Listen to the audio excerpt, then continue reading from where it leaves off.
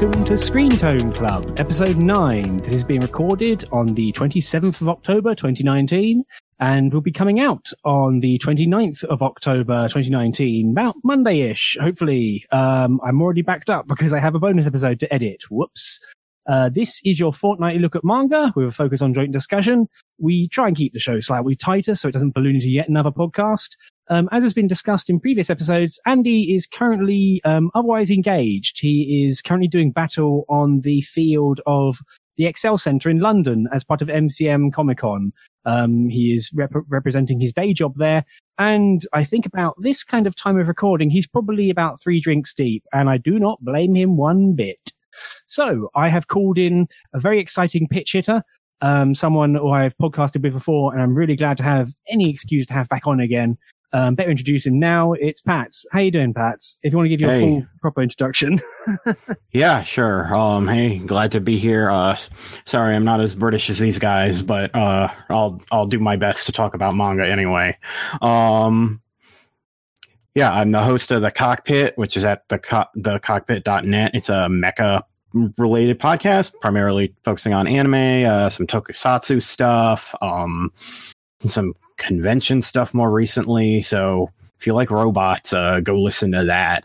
And you can follow that at Cockpit Pod on Twitter. And then I'm Pat's Prime on Twitter. Yeah, definitely a pro follow if you want the Obari picture. You know, that one, that particular one. I'm not trying to put you on blast here, but did you ever record that Braves series panel you did at a convention? I remember when I went and saw that. That was real fun. No, I kind of really want to do that again. Now that it's been a couple of years, I'm trying to bring a couple of those things back into rotation. So especially that, because there's a little bit of revival there going on, because there's like a new Geiger sequel thing coming out. Really? Yeah. So there's a light novel earlier this year, and then there's a manga version of it that just started. Like the first chapter ran, I think, this week or last. Wow. So there's like it takes place like 10 years past Final. So the two boys are both like teenagers now and fighting monsters and piloting robots and stuff. Sounds super cool. So are they going to be even moodier? Holy cow. I mean, probably. I hope they end up like animating that stuff too, because it would be really cool, and it's kind of the right timing to start doing something like nostalgia around that stuff. So yeah, like as much as I like robots, and ironically I chose robots for this. I've been reading a ton more manga myself than kind of ever before. So I'm like always looking for excuses to talk more about manga.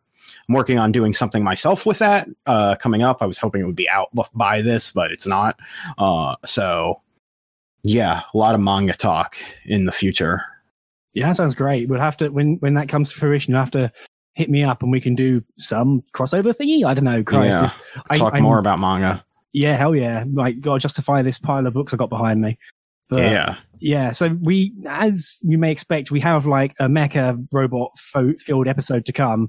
One quick thing to mention, we have a Patreon, as mentioned. Thank you ever so much to everyone who has chipped in. As mentioned, it's very easily putting away our coasting bill, which is the one impediment, frankly.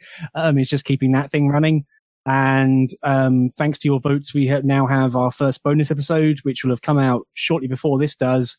If you want to listen to that bonus episode, you can join the Patreon from like $1 a month. And that might not seem like a lot, but it is really important. Just for like small, tiny amounts really add up very, very quickly. And it's really nice to know that people like are excited. The first bonus episode is on, we've just recorded it and I've completely, it's on Wotakoi. Love is Hard for Otaku. There you go. Heck yeah. Good stuff. We got a lot out of it, actually. I'm honestly slightly shocked about how long we went for it. I love that comic. Yeah, we had some things to mention about it, but like, yeah, I really like that comic. Like, I still haven't watched the anime because anime is something that evades me at this point in life. But yeah, I mean, the anime is good. It's more or less a straight adaptation. Yeah, like they just adapt the chapters like 1-to-1. Yeah, and they saved the best bit for the last episode. Oh, good, cool. Which was when they they're all drinking together and they ask who everyone's first waifu was.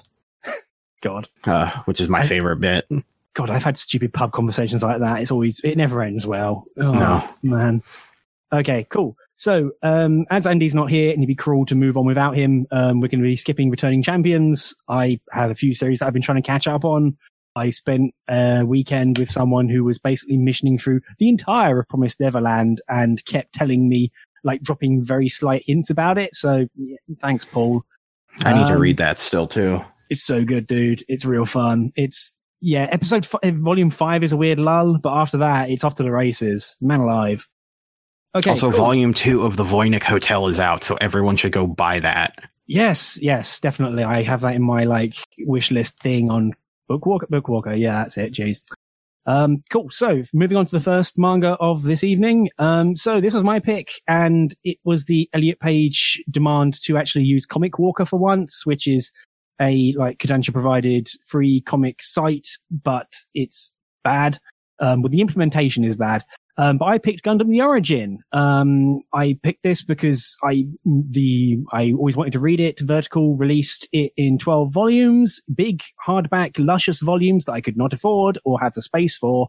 But Comic Walker is releasing it one chapter at a time, completely legitimately and legally online. Comic Walker, it's worth noting, as both me and Pat kind of walked straight into, used to have mobile apps for Android and iOS, but they have since been deprecated. And if you had previously downloaded them, you get a big old honking message that says, yo, no, and you have to use the web reader. But the web reader works fine in mobile browsers, except that I still had the freaking address bar constantly, so I had to shuffle it about, but whatever, small peanuts.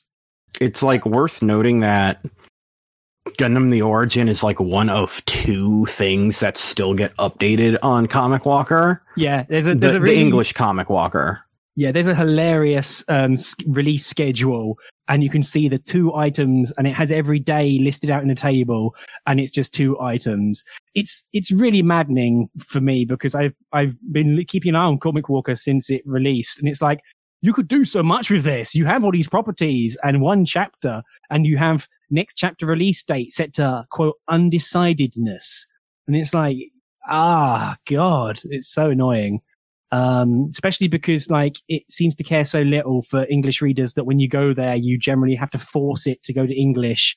And the Japanese site has so much stuff. It's kind of hilarious, like, just how much stuff is there. And it's been hit with the, like, Japanese web design stick, so you can barely find anything. But Gundam The Origin is written and drawn by Yoshikazu Yasuhiko, who was the original character designer for OG original Gundam.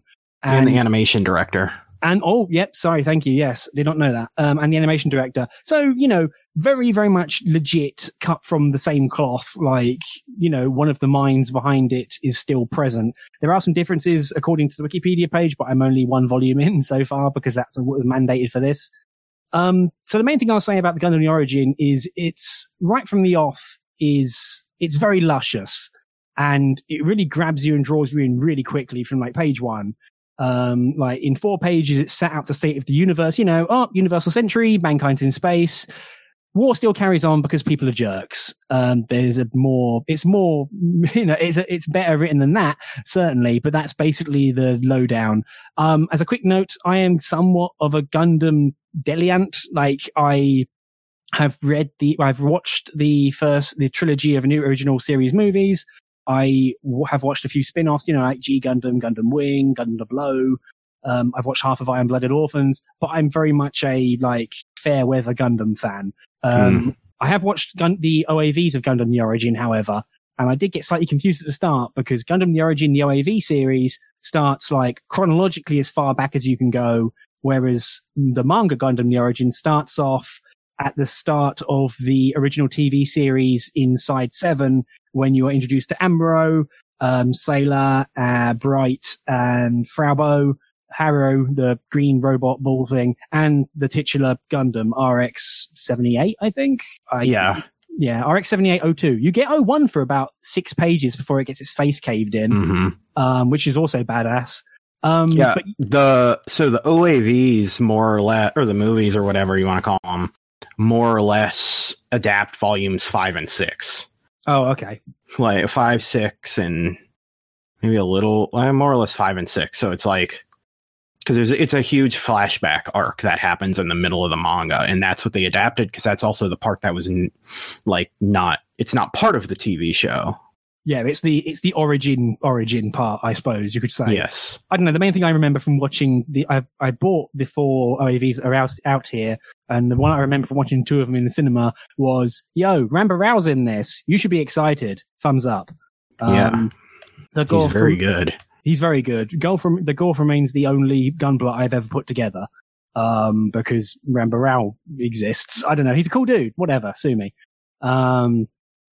But yeah, so the main thing I'll say about Gundam Origin, even as someone who knows enough to be slightly dangerous and then get picked apart by someone who knows better about Gundam, is it really jumps you in real quick. Also, so you get introduced to the characters really quickly, and it really gets you going. Amuro is, like, if it wasn't already obvious, maybe it's just because I'm reading it for the nth time, but dude is basically on the spectrum. Like, he clearly is. There's, I don't know if new type is exactly also a marker for autism or something, but man, guy clearly exists on a different plane, which, just makes him more of a fascinating character, where he's kind of hapless, but also very principled and, maybe just obstinate really rather than principled. Yeah, I think obstinate's definitely the right word.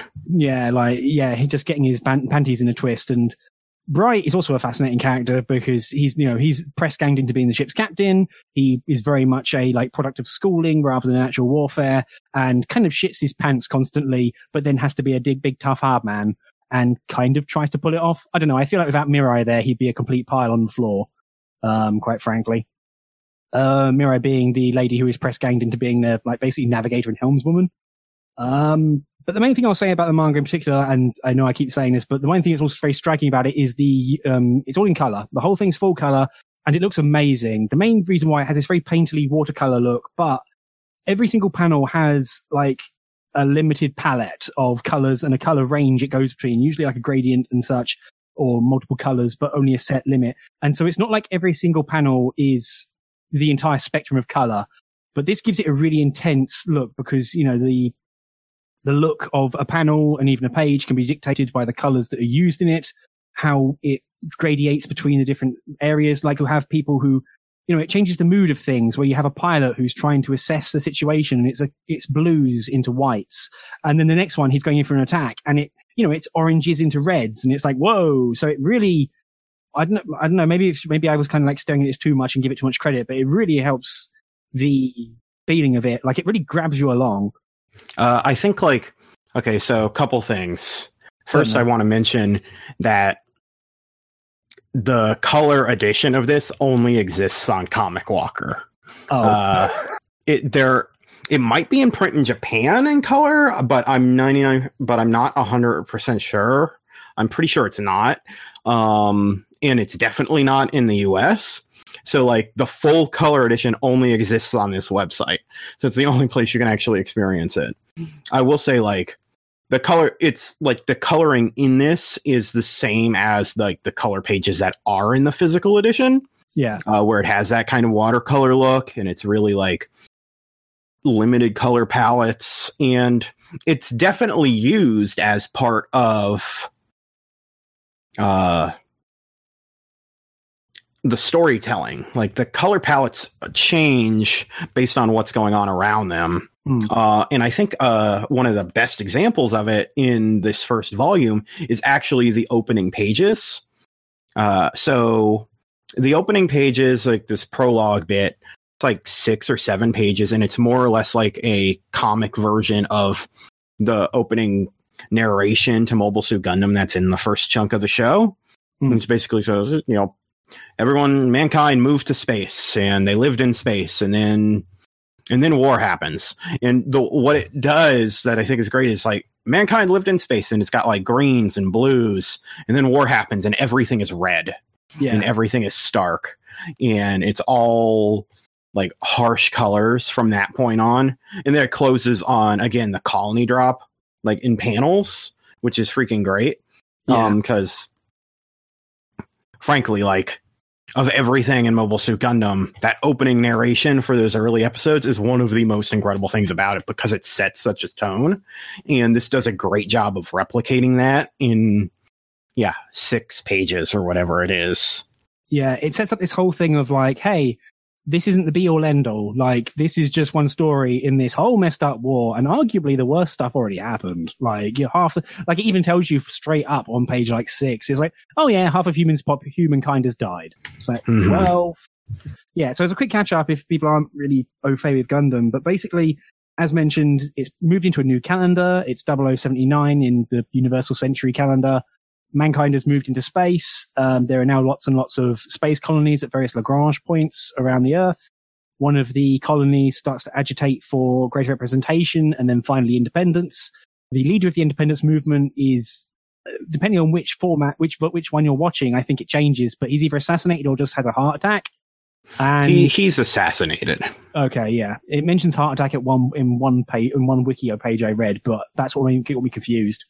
But basically, the leader of the separatist movement who is advocating for peaceful separation, is assassinated, and in it rises the Principality of Zeon, who are basically this intensely corrupt, corpulent family of very colourful assholes who have made basically bipedal weapons technology mobile suits, which they then use to basically just stamp on the remaining Earth Federation. And so it precipitates a big war both on the ground and in space. And this is where the series picks up, where the Earth Federation forces are trying to make a new mobile suit weapon to counter the current military stalemate. And the titular Gundam is like that weapon, even though it's basically just out of the factory, still in shrink wrap when you first see it. One big difference that matters between this and the original movies I watched is that Amuro doesn't just fall into the Gundam and read a manual with a big V on it. Like, he actually reads up about the Gundam, like, by hacking everything. So that's one other thing he does, is he's now like an amazing hacker. But he learned about the Gundam from that. So that actually... because his dad was the lead engineer on the project, so he hacked his dad's files. Yeah. Also, the single most unlikable character in, like, so far, like... I get it. Amuro's dad is very much one of those results-focused characters, but holy shit, dude, you are an unpleasant fuck. So, Jesus. He's never happy in any panel he's in. It's amazing. But then you get this this military secret base called White Base. Basically, they pick up a bunch of refugees off the exploding colony where Amuro lives, and so they get press ganged into service as crew and pilots of this weapons base. And so the important thing is this colony where they've been developing these Gundams was actually supposed to be a neutral colony. Yeah, but both sides know that ain't true. Yeah, so. And they've been developing these weapons here, and then a Zeon ship spots it. And discovers the weapons and then just starts wrecking shit inside the colony. Basically, the colony's collapsing. So they have to get everyone off of it. Yeah. I mean, the one thing I'll say definitely about this Gundam New Origin, especially coming back from watching, the previous movies and all that malarkey, but it's really wild how much time you spend with the Zeon, like, foot sloggers in their Zakus, which, as if it was not obvious already from the history of Gundam and robots, is that, man, the Zaku could not be any less of an iconic design, could it? It's ridiculous. Like, you got the eye, the breathing apparatus thing, the shoulders, the cool spiky shoulder and the shield shoulder, and just all the bits and pieces that make it look really kind of just there to get shit done. Which also makes them very satisfying to see get kind of fucked up. But yeah, you spend a lot of time with these foot sloggers who are investigating the base going, yeah, they're probably doing some bad shit here. Oh man, it found us. And, things go real south for those guys real fast. but it's really, watching the actual start of the actual conflict that's shown in this. It's basically just a communications mishap that then just escalates from there. And it really kind of makes it quite human in how mundane the actual inception of all this war is, at least for the set of characters we're watching. Yeah, they go from, it's like, because like for Amuro and his friend Frau, like they're literally going grocery shopping. Yeah, like Amuro's just like a weird kid that's living alone because his dad's been off building robots, and his one childhood friend is still nice enough to like help take care of him. And they're literally like, they just went grocery shopping, and then explosion happened. And they are just kind of thrust into all of this, because what happens ultimately is like, due to all of these Zakus showing up, all the soldiers, a ton of the soldiers got killed, which is why all these teenagers and other kids are basically thrown into, well, you have to pilot the top secret like warship now, because we don't have anyone else to do it, because all the people that were supposed to are dead. Yeah, I like the way that it happens by degrees. Like, it's not like it has a 2-page spread where it goes, behold, civilians. It just happens slowly. Like, Frau Bow gets press ganged into cleaning up bandages. Amuro jumps in the Gundam because he recognizes it, and it's flat out about to be stomped on. And so he jumps in it and kind of like bumbles his way through. Bright gets press ganged into it because he's like the commanding officer on deck when something bad happens. Mirai, the navigator, gets press ganged on because she's the only person who knows how to pilot such a large ship, because she actually did work in that regard. And it's this very slow thing. Like, you get Kai, the long-faced, purple-haired kid. The frigging guy who looks like Nezumi Otoko from Kitaro or whatever. Like, he gets press ganged into another like gun tank or something, and immediately shits it up. But yeah, everyone kind of just slowly gets dragged in, and then before they know it, like, they go to a Luna 2, a sort of base, and that's supposed to be another neutral position, but there's weapons here, so I guess, oh shit, it's all gone wrong. Like, again, like, it's kind of fascinating how, you've got this very clear, cold, like, stalemate tension where it's like, hey, don't shoot us here. Oh, that's not going to fly anymore, is it? Ah, crap. Mm-hmm. So yeah, but there's a lot of cases, even flat out, like, several characters are basically sort of like either dying or watching everything fall apart in front of them, and basically spit out the coda of the entire series, which is like, man, what have we made for our children? This isn't what we wanted to do, is it? And then they either bite it or, usually just bite it. So it's kind of fascinating just to see it stated on the page like that. It's like, yeah, that's kind of what happened here. Whoops. Yeah. And multiple characters also say, like, these people, is something along the lines of the people on this ship might like change the course of the war or something like that. Like, it's like these implications that there's something special about these people on the ship, even though it's just like a bunch of randos as far as anyone is concerned at this point. I think most of it is just because they're trying to get the Gundam out somehow. But yes, it's wild. Also, the white base, real dumb looking thing. I love it when it brings out the guns and it's like these two little twiddly things on the side that can barely move. And it's like, oh, come on, guys. Really? You're going to do that? But yeah, like, solid mecha design across the board, especially the Zaku's, as mentioned. One thing I wanted to ask, actually, did you read the physical version? Yeah. So how does the coloration work in the black and white pages then? Because, I just gushed kind of at length about how nice the coloring was, but how does it work in the like black and white pages? Do you still get the actual breadth of color available, at least in grayscale? Oh, I mean, like, it was originally drawn black and white. Oh, it was colorized online. Oh, okay. Yeah. Like, I don't know where this color edition actually comes from or who did it specifically, but like, it was originally drawn black and white and then just had some color pages, like most manga. Yeah, totally. Yeah. So like, it looks incredible. Like Yaz's line work is insane. He's an actual auteur, like, type artist, like one of the actual best to ever do this stuff. And like the origin being his, more or less like Magnum opus. Yeah, I guess. He's done a lot of interesting stuff, but it's definitely like the longest thing he did. And it's kind of him, expanding on, a story that's already been told, but really giving it his own kind of edge. And really, like, I think the thing the Origin does best is that it has more time to spend with the characters. Yeah. Because it isn't rushing as much, and I think it helps that a lot.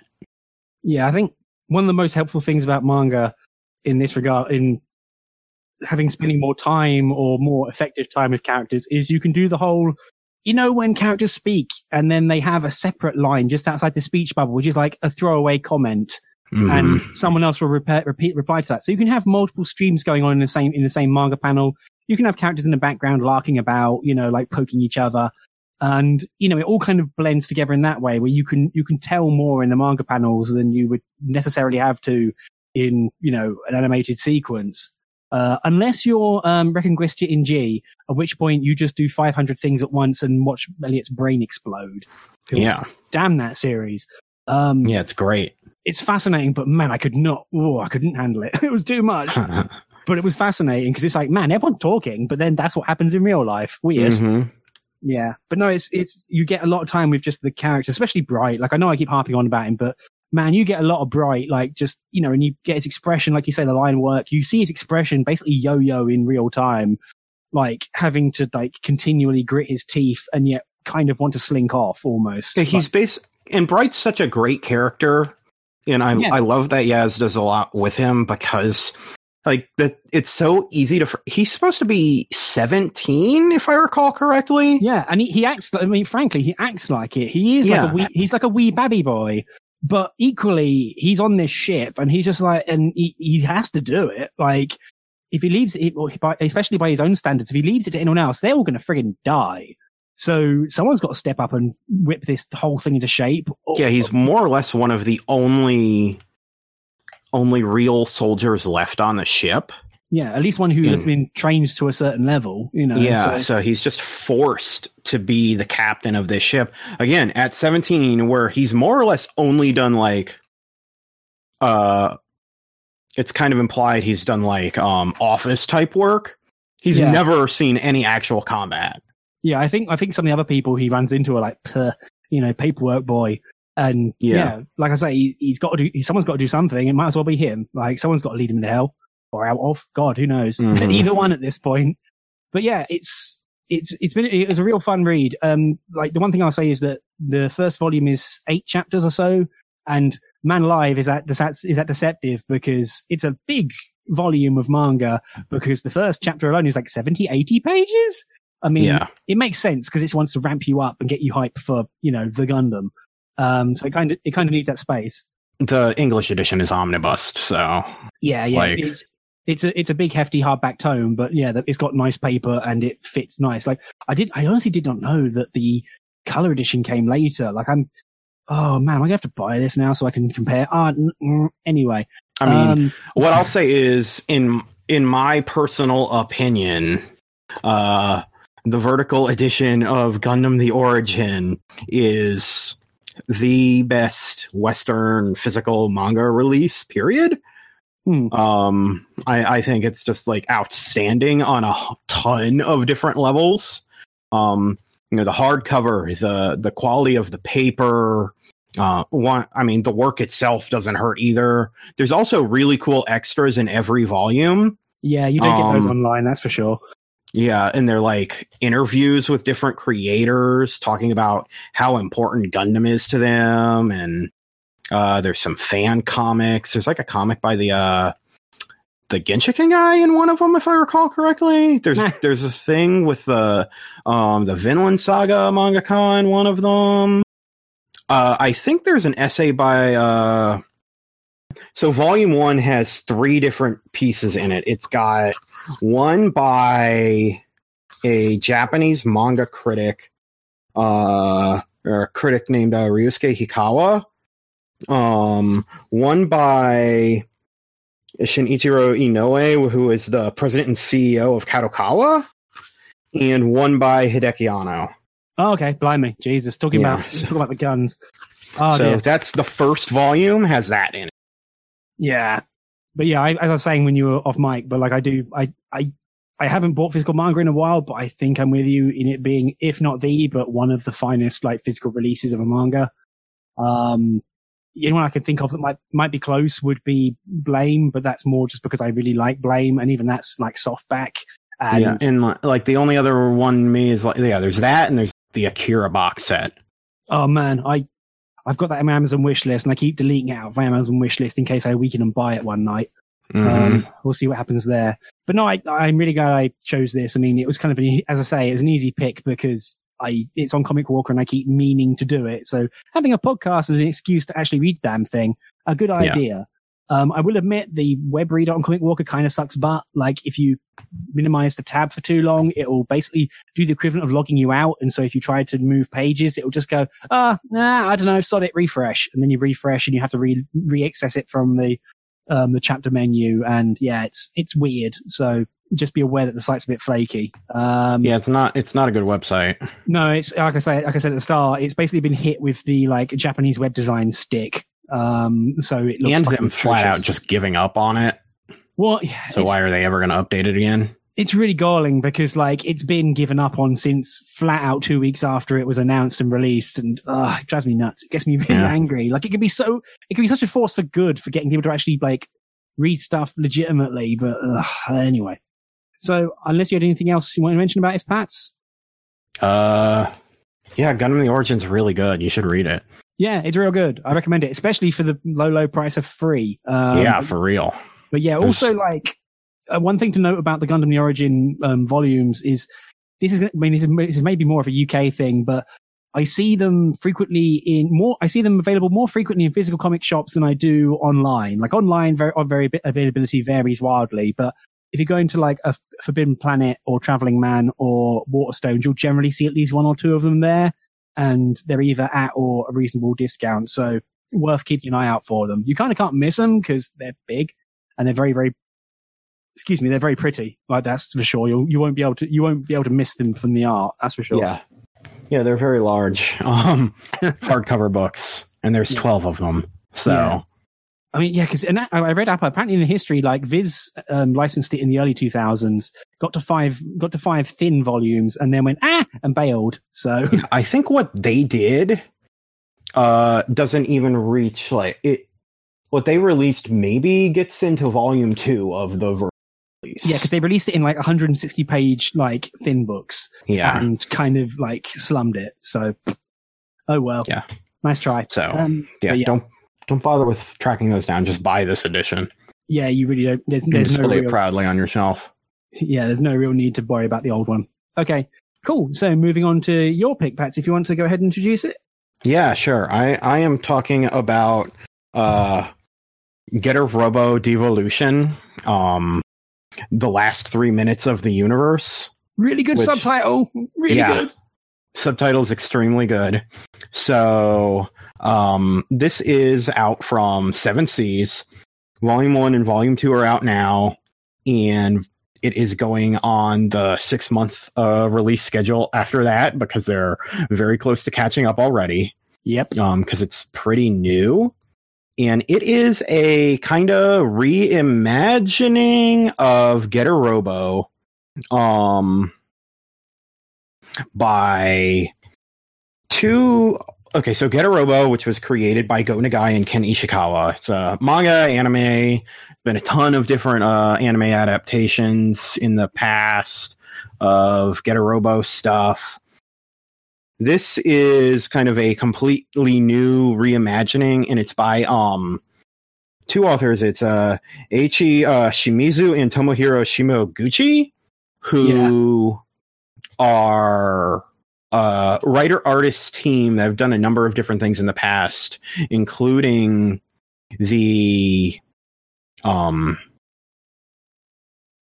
was it the Ultraman manga? The Ultraman manga that's Viz is putting out right now that is getting ready to get a anime adaptation that I believe is going to Netflix that Kenji Kamiyama and what's his name? Oh man. Yeah, I'm blanking. Hold on. I'll remember this in a second. Because I have to remember now. Because it's like, shit. Who the hell is it? It's gonna drive me nuts. Shinji Aramaki. Oh God, yeah. Damn. Yeah. So it's yeah, because it's CG. It's a CG thing, and it's going to Netflix next year. And it's a brand new adaptation of that Ultraman comic. This is so they've been running that, and then they've also got this. They also are the team that did Line Barrels of Iron, which, if you recognize the name, you might know it from a god-awful anime adaptation that Gonzo did years ago. It was really shitty and was hugely disappointing because it kind of undermined the chances of us getting that manga, because the manga is actually really good, even though the main character is kind of a huge asshole. Hey, speaking of huge assholes, Get a Robo this manga. Yeah, there's a lot of them in this manga, I would say. There's like one, like, actually, like, legit. I mean, people can be like arsehole or cool arsehole. There's plenty of cool arseholes. There's quite a few awful arseholes. And then there's one good character. She don't last long. And you know from the moment she appears, I'm afraid you're not making it to the end of this volume, Missy. Like, what?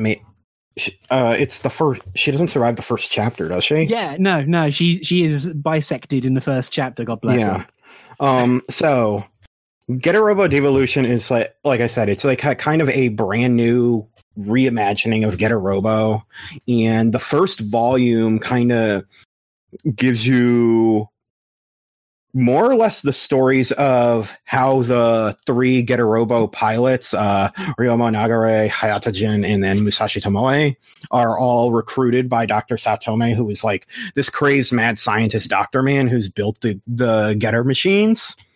If you don't know the deal with Getter Robo, basically there's the space-like radiation called Getter rays that is like hit the Earth, and shit's happening as a result of it. I don't know how the shit happens in this one because we've only read this first volume. So far, it seems that they are both the worst thing and possibly the best thing. I'm not sure. Everything seems real fucked up so far. It's very fucked up. That's the other thing. It's a Go Nagai comic. It's an adaptation of a Go Nagai comic. It's great. Like I will admit, like I came into this knowing nothing about Go Nagai, about Getter Robo. Like I know about Go Nagai in general. Like, you know, kind of hard to miss him, especially nowadays, now that his stuff's getting a new airing, which is great. But like, it's kind of Go Nagai at a really fun id sort of pace. But equally, the most I know about Getter Robo is there's three robots, they combine, maybe one of the pilots dies, or was that just Geki Gangar 3? But the combinations make no fucking sense, and don't worry about it. If you worry about it, you're a nerd. That was basically all I knew. That is all correct. So yeah, it basically this volume is really all set up. It's kind of setting up who all our pilots are and what Getter Robo and that Getter Robo exists. So the first chapter is about Ryoma, and it's kind of it's orphaned kid whose parents are brutally murdered, and he finds them dead. That's how the manga starts, by the way. That's like page 3. Yeah. It's page 2. It is. Yep, you're right. Page 2. Yeah. Like 1 is like an opening narration, and then page 2 is his parents, him finding his parents. And now he's, at a new school, and he's kind of a sulky, kind of downer guy who doesn't like to talk to anybody because he doesn't want to get close to anyone again because he's afraid he's going to lose them again, that kind of kid. But there's this one cute girl who's decided she wants to be his friend because she's also an orphan and just nice. And then there's obviously, I'm assuming, the asshole you're talking about. But I might be wrong because there's a lot of assholes. Well, there's the first arsehole, and then there's just... I mean, to be fair, like, Professor Saotome is himself an arsehole, but he is the cool arsehole. So yes, that's fine. So in this, once you get to the actual chapter starting, it's literally like these three kids hanging out on the other side of the classroom talking about and acting like it's a joke about how Ryoma found his parents brutally murdered, and that's why he's such a moody kid. It's like, yeah, no shit, right? Yeah, it's pretty effective setup though. That's kind of what you need. I mean, that's all you need to get your robot pilot ready. Yeah, more or less. And then it's like there's the one girl who is nice to him, but this one asshole has decided that he wants her, and like he literally tricks her into going, like, meeting them in the park to threaten Ryoma and more or less like threaten to rape her. They literally say, hey, she said we can have some fun with her as she's screaming, help me. It's kind of, it's kind of fucked up the way this thing starts. Yeah. Anyway, it's very expedient, I think, is probably the way to kind of like, I'm not meaning to like wish it away, but equally it's a really fast way of getting you up to speed, the whole thing. And it's like, yeah, we got a fucking robot to get to, so here's a rape threat. Like, what? Yeah, it's like you're trying to set the mood for the kind of person Ryoma is. Like, because he develops like feeling on some level for this girl because she was someone who actually chose to be nice to him. And the way it gets to the good shit is so brilliant in this first chapter. Because ultimately, like, yeah, he saves her, and then, okay, so it's the next day at school, and she's like, oh, thank you. And she goes to, like, get a lunchbox that she made for him. And what it does, I love. So it's like it's a 2-page spread, and it's just the classroom, and it's her smiling, handing it to him.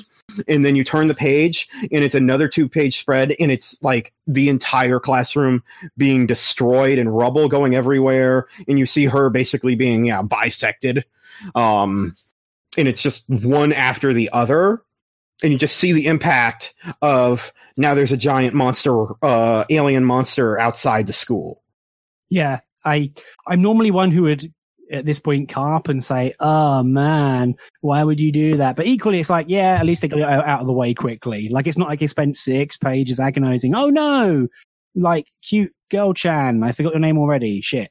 Starts with an M. I'm just, this entire manga volume, like, moves, which is exactly what I feel it needs to do to get on with it. Like, you know, chapter 1, pilot 1, chapter 2, pilot 2, chapter 3. If anything, fucking chapter 2 with Jin is even more fucked up for how it treats his friends. Like, one of them just gets popped in the head. Yeah, because so the first chapter kind of runs through that, and that's when we're finally introduced to Saotome. Who is this crazy doctor man, or crazy scientist man, who's like, he starts spouting off all this stuff about, like, taking power and, like, taking what's yours, that kind of thing, instead of letting people take from him. And then Getarobo shows up. Yep, and that's the end of the chapter, because what else do you need to happen? Yeah, I love Saotome because, like, single most chiseled looking guy, like, possibly ever. Like, every single panel of him involves at least 3 different kinds of shadow, and looking intensely maniacal, and having, like, his claw grip appearing in mid panel. Like, I just love the way that it presents him. And it's like, yeah, this guy, like, he even at one point muses, like, I'm probably not really that human anymore because I've witnessed way too much death and I'm a bit fucked in the head. But no worries. And it's really cool having the, like, mad professor who's like, yeah, I ain't got time for quandaries anymore. Like, I just built a fucking robot, man. Like, get in the damn thing. Yeah, so it's... And then, yes, so the next 2 chapters introduce us to our other 2 protagonists, or pilots. Jin, who is, like in every other Getarobo, an extreme sociopath kind of guy who's obsessed with power himself, who's literally, like, just manipulating stock markets, like, because that's what he's doing to make money. Yeah, the stock market deserved it, frankly. Oh, yeah, totally. Like, yeah, F those guys. But then, yeah, his friends just get offed because they're there when Saotome shows up. Yeah. And Saotome's like, hey. Yeah, that is legit the one thing in this that I can't quite grok with is his friends getting offed. Like, I get it. Secret government project, blah, blah, blah. But yeah, they were just mooks. You know, they were fine. I mean, I will also say, like, I think there is a little bit of Saotome let that school get wrecked. Oh, totally. Like for the sake of, pushing Ryoma along a little bit. Yeah, like he even says, like, oh, if he dies here, that'll probably be the best thing that will happen to him. But he don't. And then it's like, well, hey there, want a robot? Yeah. Hey kid. You want to pilot my really cool robot? Yeah, I mean, the one thing about this is, as it's maybe also because it is going through a new lens of these new authors, but Go Nagai, like, you got to operate by his rules in some regard, which will let you enjoy it to the most. It's like, there's no need to worry over much about it. Like, he's going to show you a cool robot thing, and that robot thing is going to take you on a magical journey through hell and earth and beyond. And just, you kind of have to just kind of lean back a bit for it. Yeah. You just kind of, there's a bit of like, you roll with Go Nagai, you roll with, I do want to mention Ken Ishikawa, who's heavily, like, Getter-Robo is very much his thing. And it's like, you just have to play with it by its rules, and if you do that, it tends to be a lot of fun. I do want to say, like, the art for this version, like, the art in this one is great. If you've seen what the Ultraman comic looks like, it has very similar style. The mechanical designs are all in that very, like, hyper stylized, a lot of panel lining kind of look that they like. It looks great. Like, it looks really imposing, like, and really primal in a way, if that makes sense. Like, it's just like, you can get a page full spread of Getter-Robo, and it's like, damn, like, I'm glad that thing's on our side. I know that's the most cliche thing to say, but it has, like, sweet ass, like, almost like Metroid Varia suit shoulder ball things, which I don't know, I think look real cool. No, I'm really into that part of the new design because it's way cool. It's unique and they're really cool looking. Yeah, I mean, the one thing I'll say definitely about all the art in particular, like, I have a complaint with the art, which I'll get to overall, but I like the characters. Like, at one point you can pick out any of the Getter pilots because mofos haven't slept in like 600 years. Like, they have so many eyes underneath they have so many lines underneath their eyes. Like, none of them have slept in forever. And, I think it's just one of these things where it's like, oh, they have the burden of power, even if they're not yet doing the robot thing. Like, they're clearly marked by this because they can't fucking sleep. Same thing with Saotome. Dude has never slept in 400 years. But everyone has these really amazing, like, line work in their faces, especially in their expressions. One thing I'll say, like, one neutral thing and one thing that I didn't really like about the art in general, which is more a stylistic thing. But the first thing is that, like, camera is never straight. Like, it's always Dutch angled or, like, from a strange angle or from below or somewhere. It does make it more dynamic and more interesting. It just means that you get, it whips through different camera views an awful lot, which, keeps them dynamic, and you kind of need to, so you can actually get the whole of the robot and the whole of the scenery, because series works on a grand scale. The only thing I didn't like is that in almost every single panel, I feel like it's like a camera zoomed in just a smidge too much. Like, it's like 80% of the image and it's missing the extra around the edge. Like, everything's just a bit too close. Like, even at the end, there's a big reveal about an important plot MacGuffin, and it cuts off what I would see as being the edges of the image, and it's just a bit too close. And this happens quite a lot with, like, the robots and the fighting, and quite a few images where it's just, I know I keep saying it, but it is a smidge too close. And you can't quite get part of this is obviously a means to make everything imposing and leer over you, but I just can't quite get the whole enormity of the scene and the scope and the scale of what's going on, which is huge, like honking great building sized robot, etc., etc. But I just wish the camera was two steps back. Like that, maybe that's just me. No, I can see what you're saying. It does have a very like very close camera, or like they use a lot of very small panels at times where they're very up close and right against whatever is going on. So I can see where that could be frustrating at times, especially with the robot, because there are bits in there with the robot where it's like you don't get a lot of very clear shots of it in this volume, seeing what it really looks like. Because I can see that, like, where that could get a little frustrating, even if, like, the design work is really good. Yeah, it's just one of these things where it's just, just a little bit more space around the edges to quite just see a bit of daylight would be really nice. But to be fair, it kind of happens more with the first like alien that shows up to fuck things up, because like it takes like it's only until the end of the volume, and this might again maybe a stylistic choice, but it's hard to get a proper read on how big and its extent. And then towards the end, it's like, okay, here's a big full panel shot of it, boosh, and it's like, okay, that's the big alien. Christ, it's big. So but that's my main that's my main thing about this series. Also, like, this is physical only. It's kind of released by Seven Seas, and it doesn't sound real mean, but it feels like one of their cheaper sort of efforts. Like, it's like a very thin book. It's straight onto the content, barely even a colophon. Like, it has like a few pages of extras at the end with some nice, cool, like clean robot designs. But I've been spoiled. I know it. I've been spoiled by using tablets and digital files and such, and big, nice, shiny editions. But I just wish it was slightly bigger, like in terms of page size as well. Like, again, and maybe I've been spoiled, but it feels like, especially for something, as big as Get a Robo, it'd be nice if it was bigger and you could appreciate it on a larger screen. But again, I do think, like, because I feel like none of their Dynamic Pro stuff has had digital releases, right? I don't None of their think so. Go Nagai stuff. So that must just be a very like. No, you're it right. Must just be a licensing issue. Yeah, because both Cutie Honey and the Devilman versions don't have digital, but the Harlock Classic release does. So that's the difference that exists there. Yeah, because I've asked them for it online before now, and they've gone, sorry, not available. And it's like, well, we're there. Like, actually, I really want to buy that Cutie Honey edition, but I don't have space for a hardback. Yeah. So. But I will say this, of the revivals that they have licensed, because they've got like that Cutie Honey, whatever the heck. And then they've done a couple Devilmans. Yeah. I see Devilman, was it Devilman G? I've seen that both physically and digitally, I believe. Oh, really? I think it's either that or Devilman Hades. I forget. Suddenly we have a complete and utter embarrassment of riches. Yeah.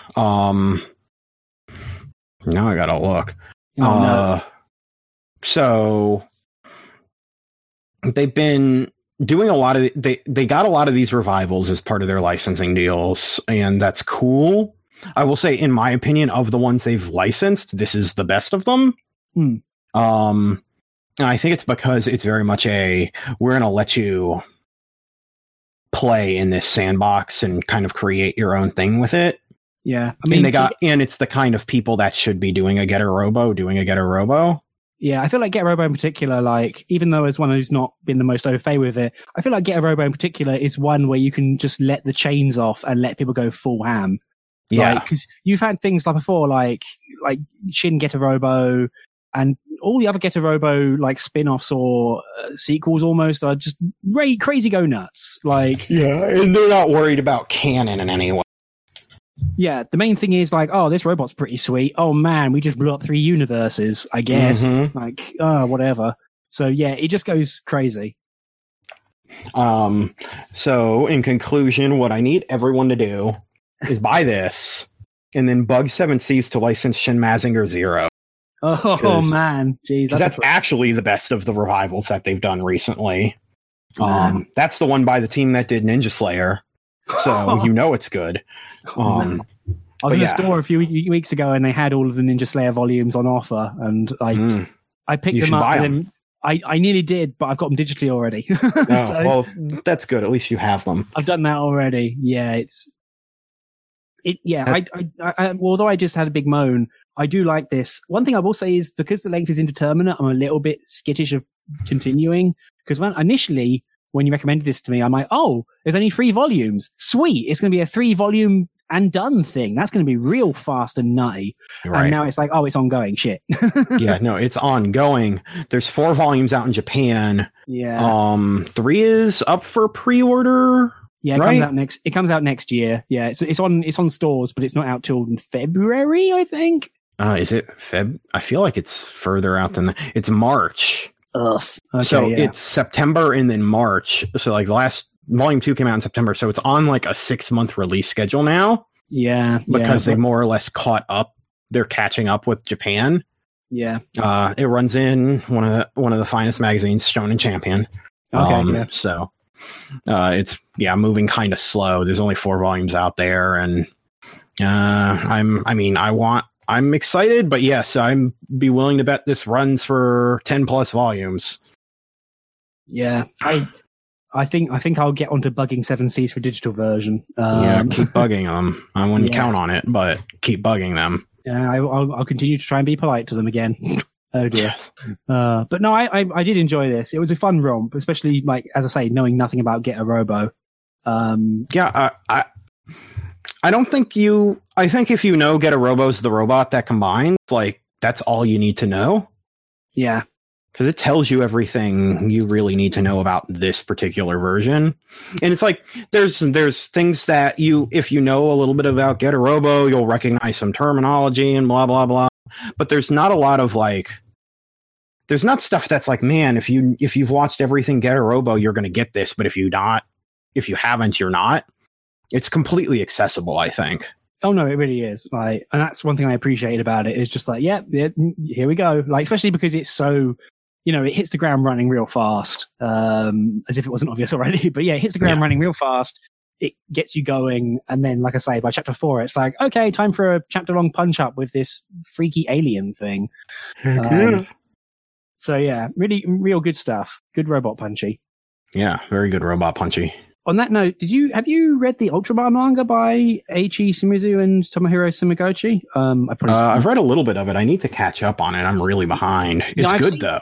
Yeah, I'm about to say I've seen some really positive whispers about it. So the fact it's getting anime is pretty good, especially if it's getting that Netflix money. Which, as I've heard from producers who visited film festivals recently, they're like, yeah, they'll just chuck money at you. It's wild. We don't quite know what to do with it. It's like, okay. Yeah. I mean, it's good. It is very good. Definitely recommend picking that one up too. It's a good superhero comic, more or less. Yeah, especially Ultraman having even less. I feel like it has even less like exposure over here, especially in the UK. Like, what's Ultraman? So, yeah, I was really honestly surprised that Viz even got that when they did, because they've been putting it out for a couple of years now. So, like, that coming out is kind of weird, but it's really good and worth picking up. The art, again, very good, very similar to this. A little less violent than this, but yeah, still really good and still worth reading. I need to catch up on it. Yeah, and Line Barrels of Iron is great. It'll never get licensed, but Line Barrel of Irons is great. Curse you, anime! Curse you, Gonzo! Yeah, it's all Gonzo's fault. It's got really cool looking robots. Yeah, that's one thing I remember from that thing, from the preview art and such. It's like, man, that looks cool. Gonzo. Yeah, it's got really cool looking robots. The main character is a sociopath. So yeah, check that one out. What more do you need? But yeah, I'm talking about Gonzo. I was at a film festival last weekend and they had a Gonzo movie. Yeah, shit was crap. It was kind of wild because it was like Gonzo of like the early 2000s just resurrected and made another anime, like just how they used to. It was just kind of wild. It's like, oh, you made another one. Could you not have? Like, maybe you shouldn't have. Yeah, probably not. God, do not watch Calamity of a Zombie Girl, for goodness sake. What a waste of time. Ugh, not even good as a hate watch. Anyway. So, unless you got anything else, that's that, I think. Yeah, that was good. Yeah, good robot talk. Good robot talk. I have to harass Andy with more of them. So for next episode, it will be Andy again. Now we're going to free him from work commitments. Our next podcast is going to be a live recording. So cross your fingers the technical stuff works. Going to be live at Hibanicon 2018 in Milton Keynes. Blech. Land of roundabouts and underpasses and reasonably priced chain restaurants. And a honking great Sainsbury's. But we're going to be on Friday at 4 p.m. in, I think, panel room 3. There will be gifts and a giveaway there. So if you fancy turning up, you can get a free load of stuff as I'm chucking things out again. For that, I will be reading, I have nominated we read Inside Mary Volume 1, which is available on Crunchyroll manga still, even though Firefox now blocks that website and blocks Crunchyroll manga entirely because they're still using a Flash player. God damn. And Andy has nominated the first volume of Until Your Bones Rot, which at the time of recording and should still be available after this goes out, is currently in a Humble Bundle, both volume 1 and 2, and a bunch of other horror manga volumes 1s and 2s. It's on Humble Bundle for like $18. You can get like 12 volumes of manga and a bunch of other took. And don't forget the physical of Inside Mari from Denpa comes out in like a month.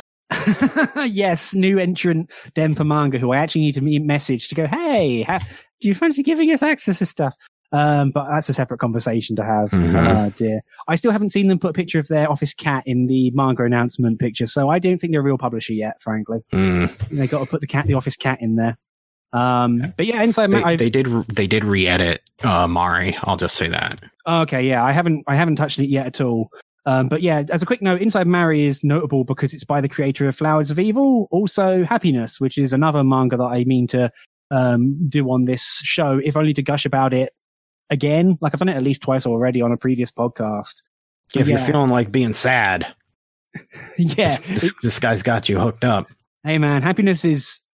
No, you're right. That does make it pretty sad as well. It's like, oh man, this is fucked. This sucks. Oh man. But yeah, like, God, complete side note and last digression, but I made a graph of volume number versus oh fuck for Flowers of Evil that I used at a convention panel. It went down pretty well. Like, it went down about as well as a graph at an anime convention can. Yeah. Yeah, mostly because it's like, oh, it's a bit messed up here, and then whoa dear, off you go. So yeah, man, good manga. Yeah. Also, that's coming out in 3-in-1s from like Vertical now, which is well worth your time if you want the physical version, because it's cheaper and bigger and looks real nice. But yeah, there's nothing really to mention. We've already mentioned about Voynich Hotel Volume 2 coming out, so get on that if you fancy and you liked our previous episode about it. Yeah, get on that. Yeah, defo. Plus, it's again, that one's only a 3-volume banger, so you can get in and out and be done. Yeah, yeah. You should. So, yeah. It's really good. It is. No, we should catch. I should grab that and get Andy to read it as well. Cool. So moving on into close down, our website is at screentone.club. You can find the episodes there, links to the various RSS feeds and website and podcatcher links. We're on Apple Podcasts. We're on Spotify. I think we're on Podbay. I'm pretty sure I submitted that application and they sent me a nice email. If you like the podcast, thank you. Tell a friend. It's probably the easiest way of getting it announced. If you really do like it, consider the Patreon, maybe, if you fancy it. You can get access to members only episodes, and also you can vote on stuff that we have to read, which has so far actually been far too polite. I was expecting people to like make us read stuff we were kind of against, but so far everyone's been really nice. So thank you. Please don't take this. Please do not take this as your license to make us read more light novels. For the love of God. They really want to read the first volume of Rising of the Shield here. Oh, so God. Everyone submit that. Please no, please, Pats. Why you got to do me like this? I got to, because it's hey, funny. Man, we read the first volume of friggin' Elf Bride. I know. I listened to it. That was extremely amusing. Oh God! One of my friends was like, "Oh, volume 2 is out," and I'm like, "Get away from me! Get away!" You better pick it up. Maybe if I want to put a nail through my foot. Our Twitter feed is at Screentone Club, and you can also email us to podcast@screentone.club. Finally, as a final thing, my personal plug, I finally have Manga Search working again. That's Manga, SEAR.ch. You put a dot before the CH. It's working. The US version is not working yet. I'm working on it. So yeah, you can use that to find out where manga is available digitally, legally, either for free or for pay. I have a big update to that coming once I can not be terrible at CSS. Which I think is impossible, but at least it is for me. But anyway, sorry about that. Pats, you want to go ahead and plug? Yeah, like I said at the beginning, you can follow my podcast, The Cockpit, where I talk a lot more about robots at Cockpit Pod on Twitter, and then it's thecockpit.net is the website. It's on Spotify, it's on iTunes, and probably other places too. I'm on Twitter at Pats Prime. If you want to follow me, where I largely tweet about manga and anime stuff, I guess. I don't know. That sounds about right. That hangs. Yeah. Yeah. And stay tuned for more manga stuff, because I've got stuff in the works. Yeah. Looking forward to that. So, Thank you very much, Pat, for jumping into the breach. Thanks for having me. No, it's been wonderful. It's nice to talk about the robot, especially with someone who knows what they're talking about. I'm barely there. Oh man, I did not even know about that new Gaga thing. Anyway, I'm just dragging the episode out now. So thank you for everyone for listening, and good night. Good night.